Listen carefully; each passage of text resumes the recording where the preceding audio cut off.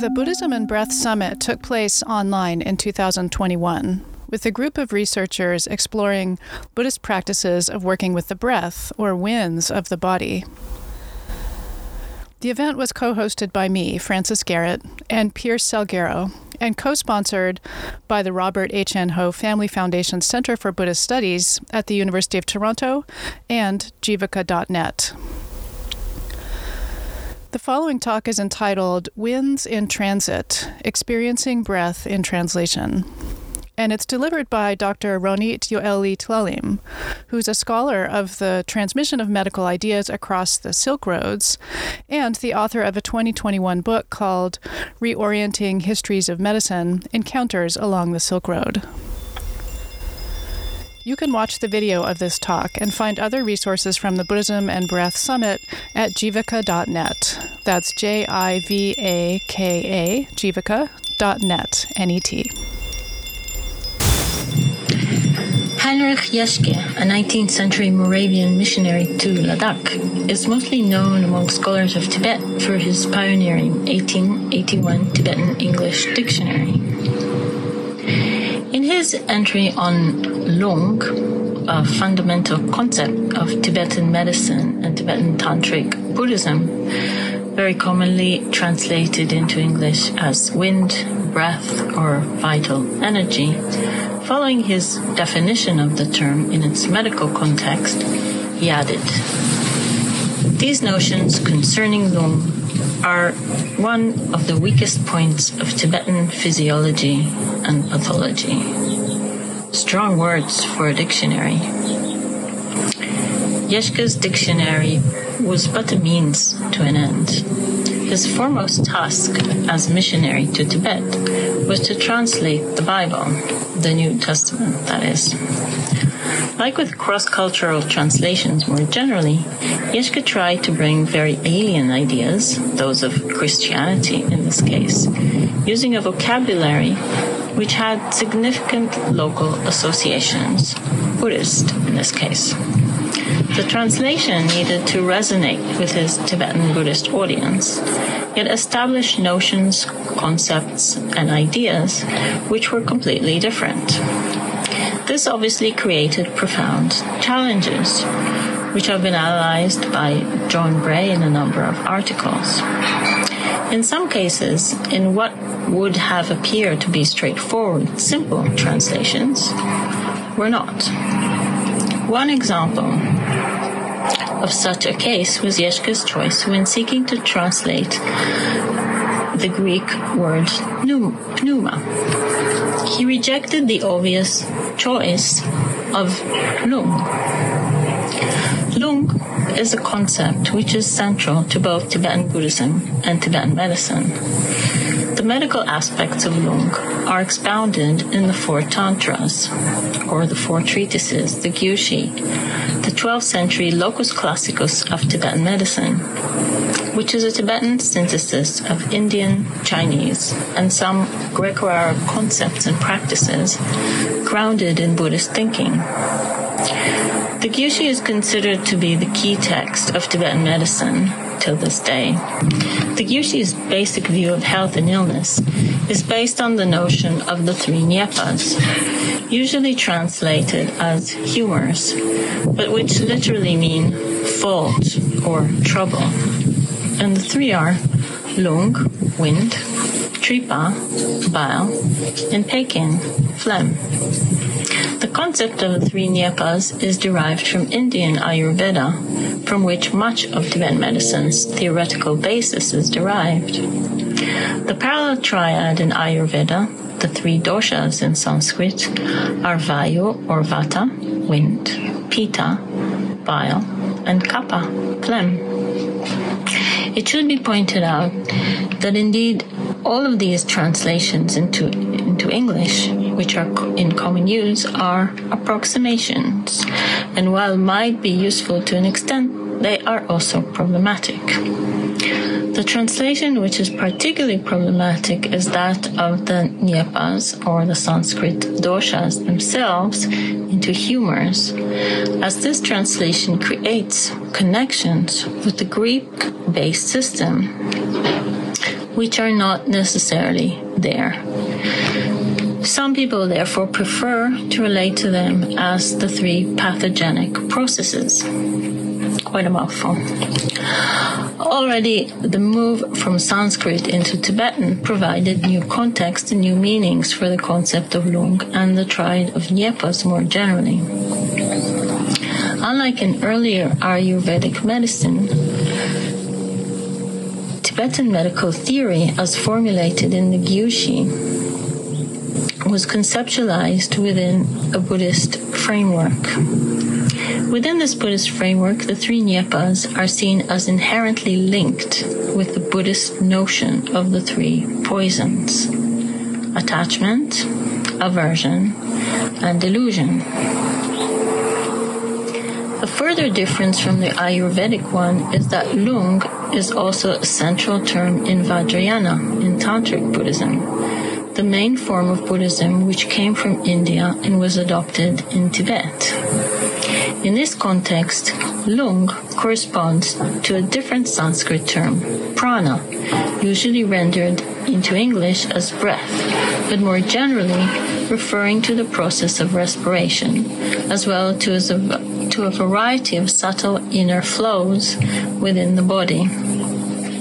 These subtle inner flows or winds move in channels, known in Sanskrit as nadi and in Tibetan as ta.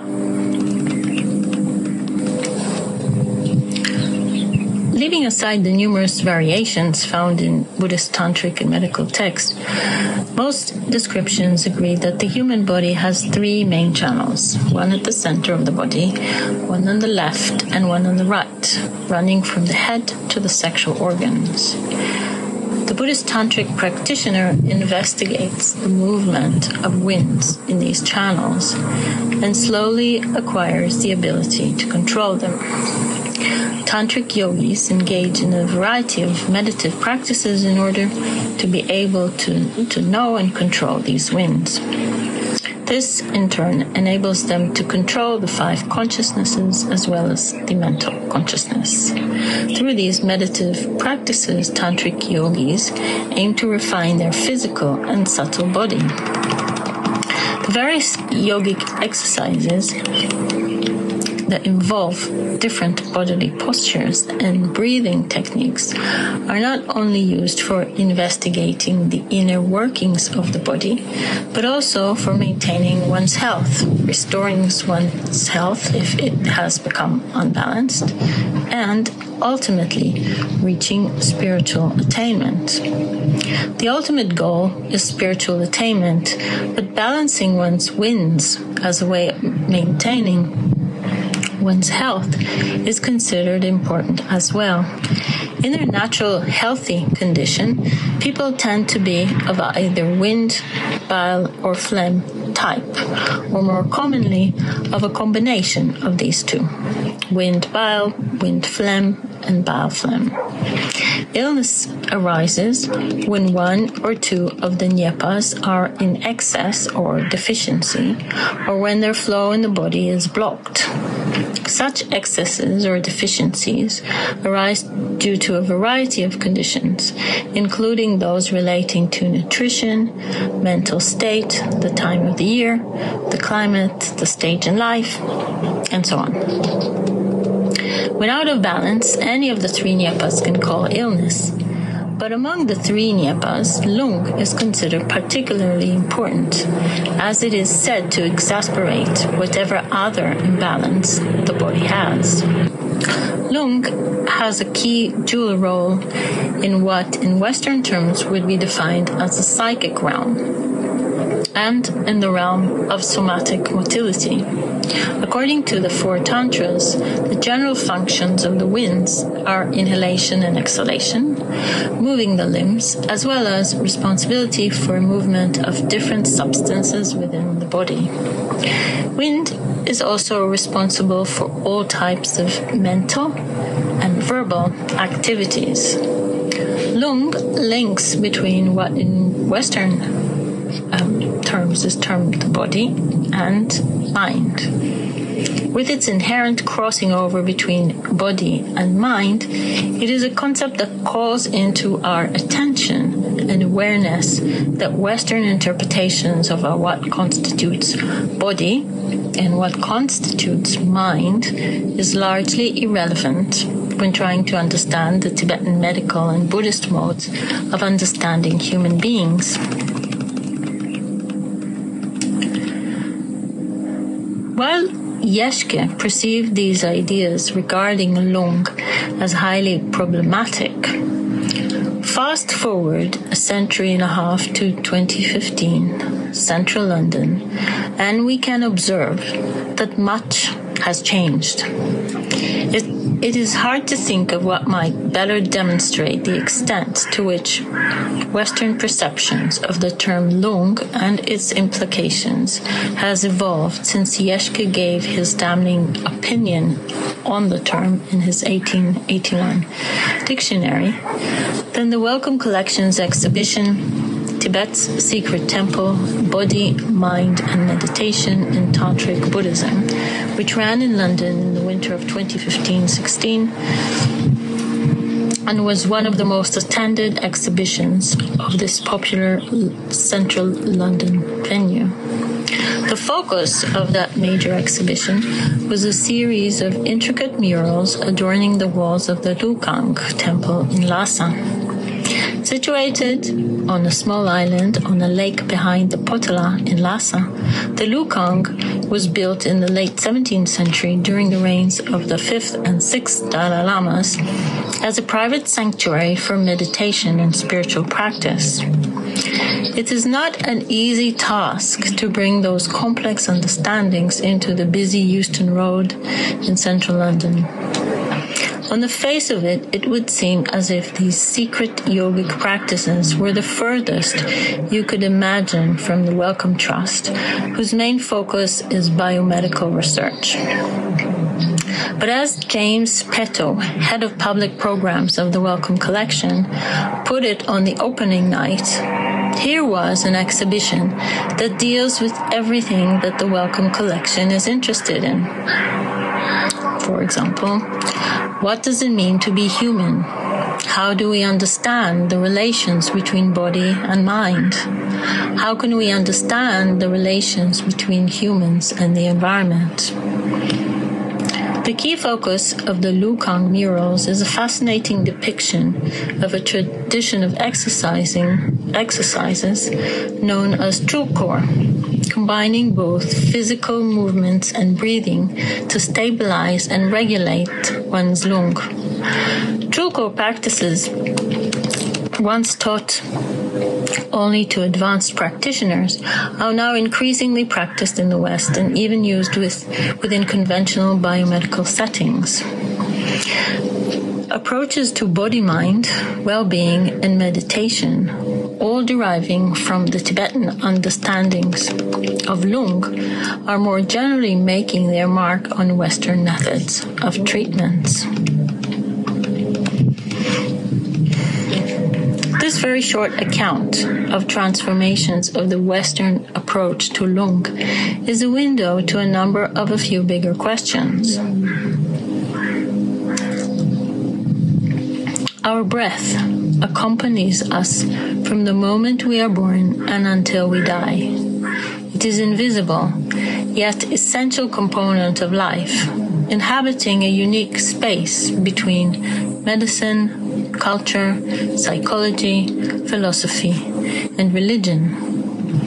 Notions of the breath reside in the meeting point between material and non-material, between the physical and the mental, as well as the psychological, the spiritual, and religious, and as such constitute a fascinating area for exploration.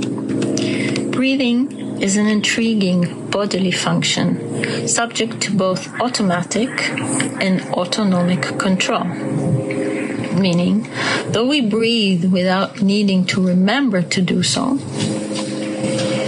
like same way our kidneys work, we can also decide to voluntarily slow, alter, or hold our breath.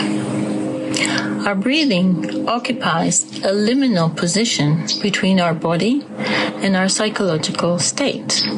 We know, for example, that when we are stressed, breath becomes faster and more shallow. Conversely, so many wellness approaches, many of them deriving from Asia, from yoga to mindfulness, are founded on breathing techniques, which, as research has been showing, contribute both to a healthier body and a more stable, relaxed mind. While breath is seemingly pan-human in its very basic essence, when observed cross-culturally, it is striking how many of the ideas associated with it are so different from one culture and historical period to another. In Tibetan context, till this day, for example, breathing problems would often be seen as linked with what would be categorized in the West as psychological issues.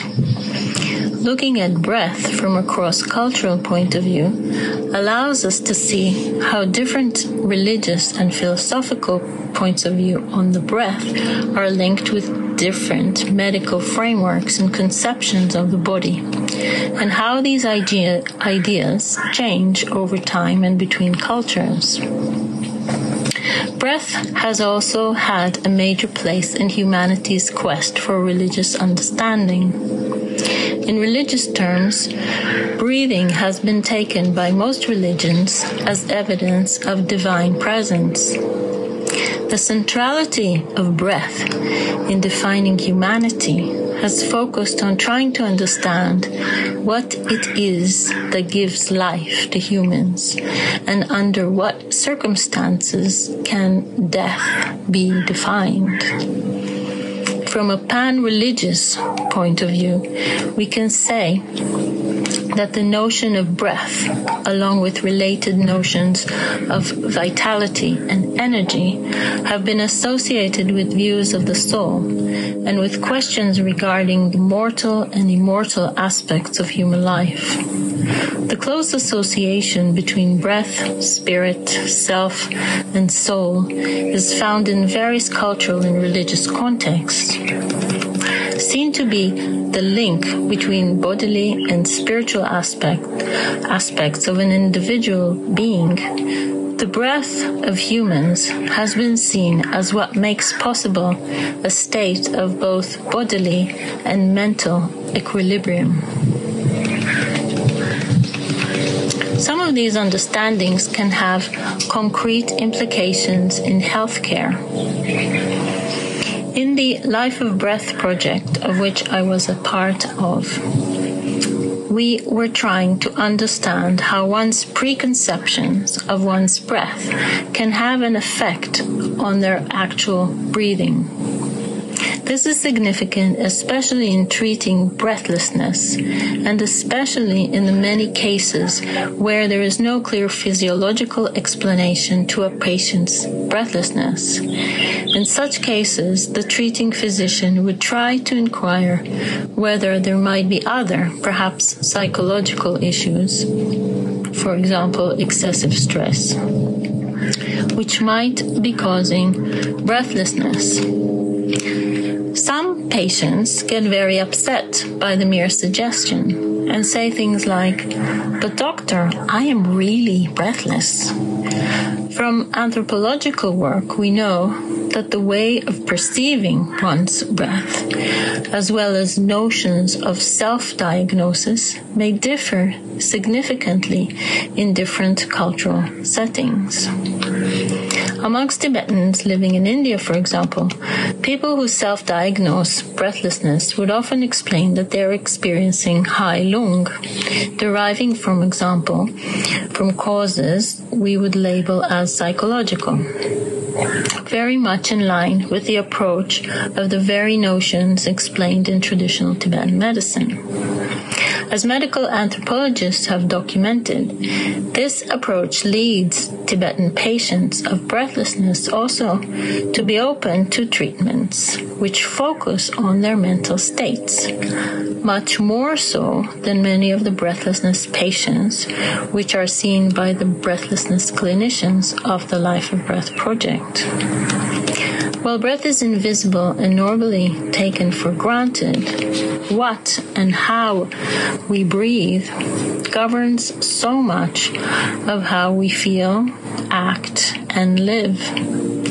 Although all humans breathe in a way which is physiologically similar, looking at breath from a historical, religious, philosophical, and anthropological perspective reveals that so much of how we perceive and relate to our breath is culturally specific. The openness and popularity of the Tibetan exhibition at the Wellcome Collection has shown that there is much openness these days towards Asian ways of thinking about the body-mind connection. I think that analyzing translations and cultural translations of breath and its related notions reveals a fascinating arena where different terms and concepts also lead to different ways of experiencing.